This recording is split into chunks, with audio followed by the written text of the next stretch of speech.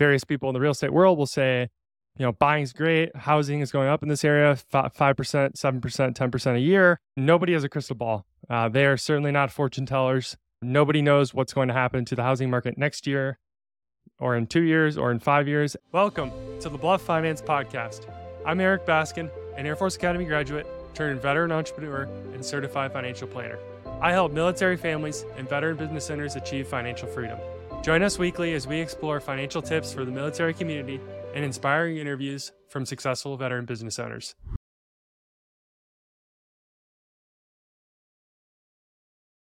With interest rates hovering around 8% for 30-year mortgages, I'm being asked all the time, does it really make sense to buy a house right now?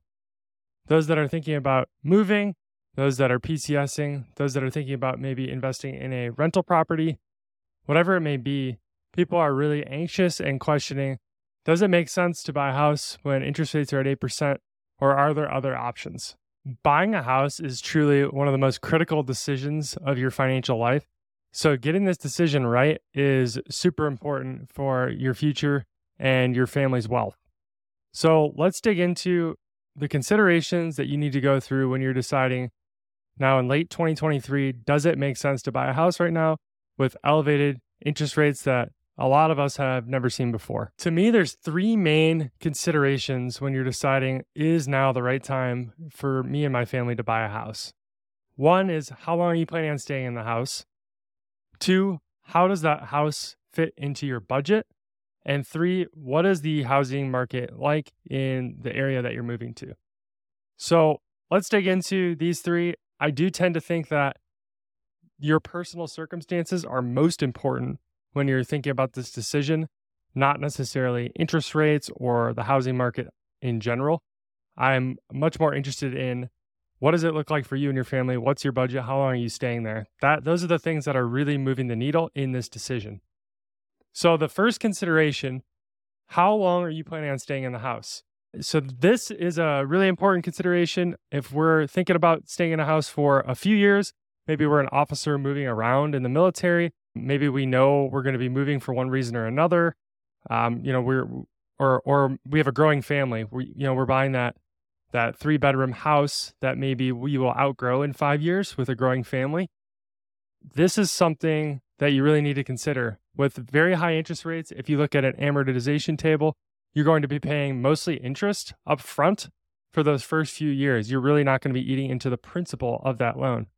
This is especially true if you're using a VA loan, because a lot of times if you use a VA loan with, let's say, 0% down, most people are going to roll that funding fee, which can be anywhere from 2.3 to 3.6% into the loan, and then they're going to owe more on the house than it's even worth at the beginning. So you're going to be paying only interest. You really won't build much equity on that home the first few years. So if we're going to stay there only for a few years, it might not really make sense to buy. The other consideration, I guess, when you're considering buying that home is, are you going to keep it and rent it out? Now, this is something that is tough to know for sure. If you're 100% on being a landlord and real estate investing and keeping that thing and renting it out for many decades to come, this is a rental that will pay off someday. Like, we'll pay the mortgage off someday because we're just going to own it for so many years.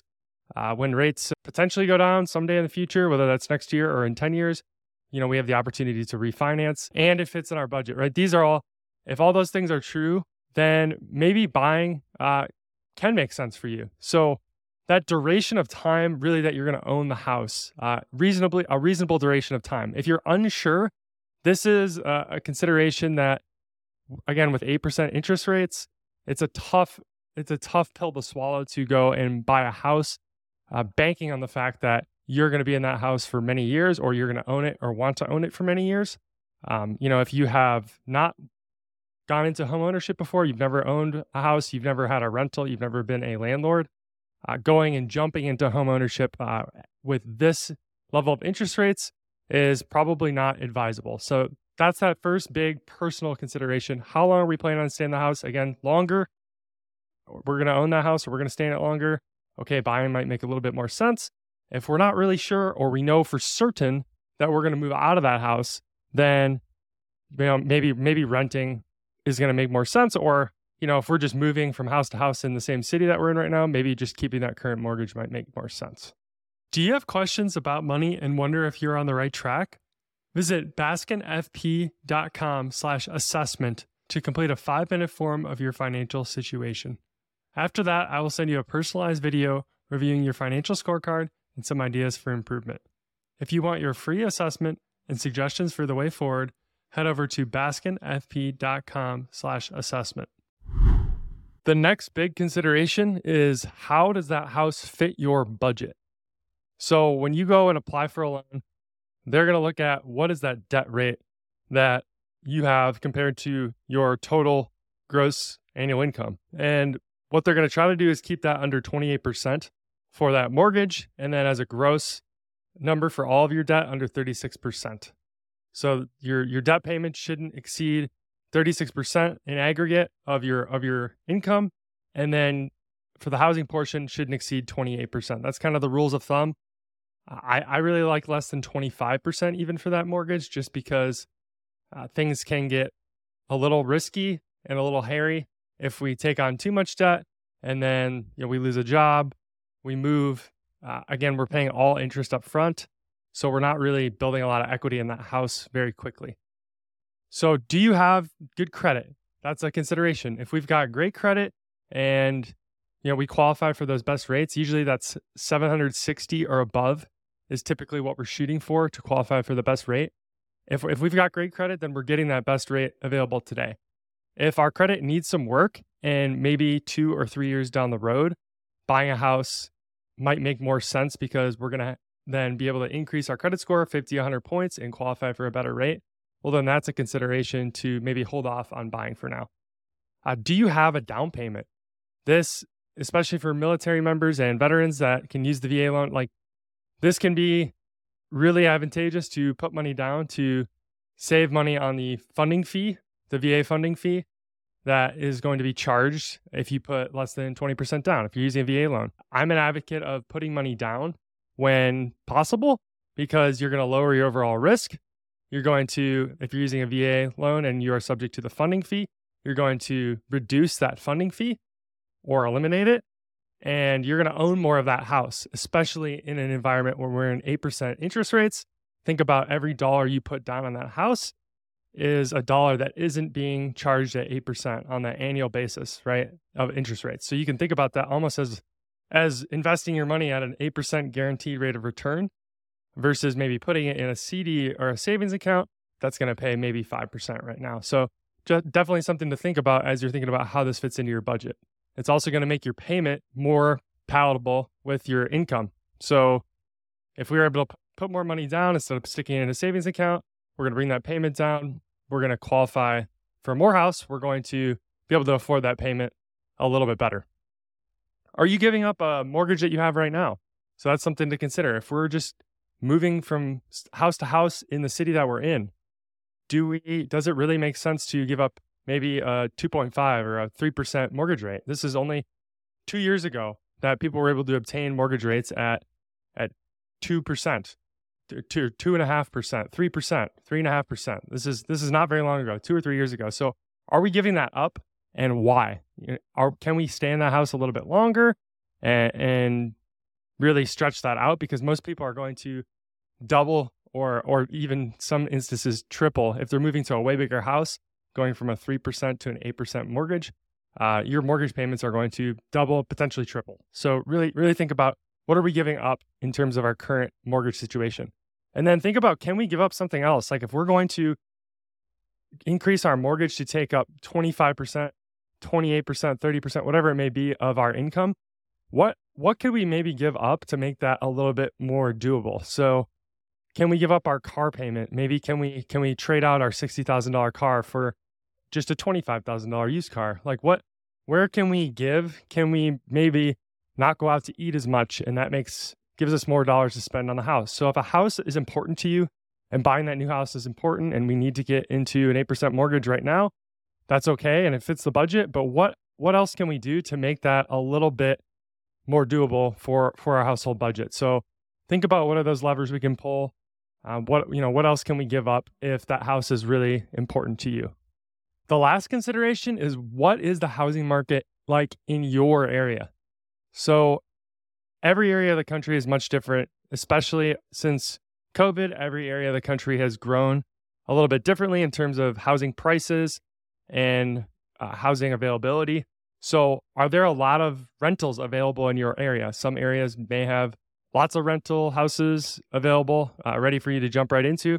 Others, you can only buy. So, wherever you're moving to, what does that look like for you? Is it a spot where you really want to live in a new house and there's no rentals that are newer? They're all way older, and a new house is really, really important to you. Okay, then buying might make more sense. Are there lots of rentals available? If there's lots of rentals and prices are high, interest rates are high, can you rent for maybe a year and then see if it makes sense to buy maybe a year from now? The thing about renting that is appealing is that it's not an irrevocable decision, nor is buying a house, but it's much more permanent than renting. We can rent for a year. We can rent for 6 months. We can rent for these specified periods of time, and then we can make a decision later about whether to buy.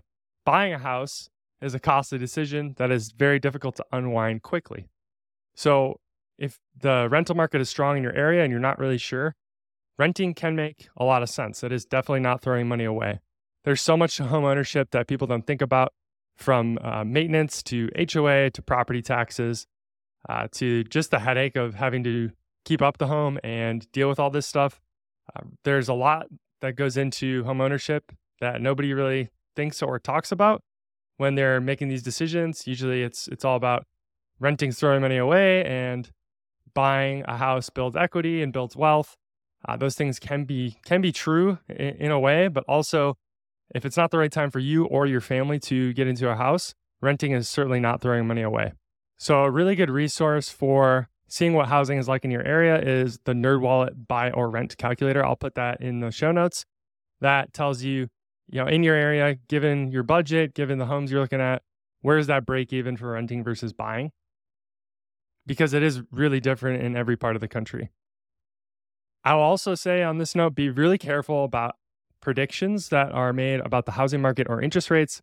A lot of times real estate agents or various people in the real estate world will say, buying's great, housing is going up in this area 5%, 7%, 10% a year. Nobody has a crystal ball. They are certainly not fortune tellers. Nobody knows what's going to happen to the housing market next year or in 2 years or in 5 years, as like nobody knows exactly what's going to happen to interest rates.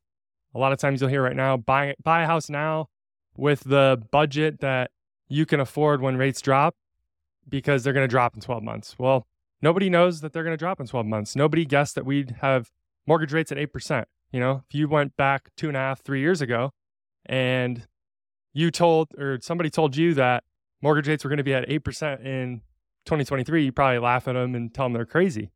So nobody has a crystal ball, and making housing decisions based on, your prediction or another person's prediction of interest rates or housing prices in your area is a fool's errand, and is really a form of market timing, which has been proven not to work time and time again. So to wrap it up, it really might make sense for you to buy if it fits in your budget, you can afford it, you're going to stay in the house for a long period of time, and buying versus renting makes more sense in that area that you're going to move to or that you're buying in.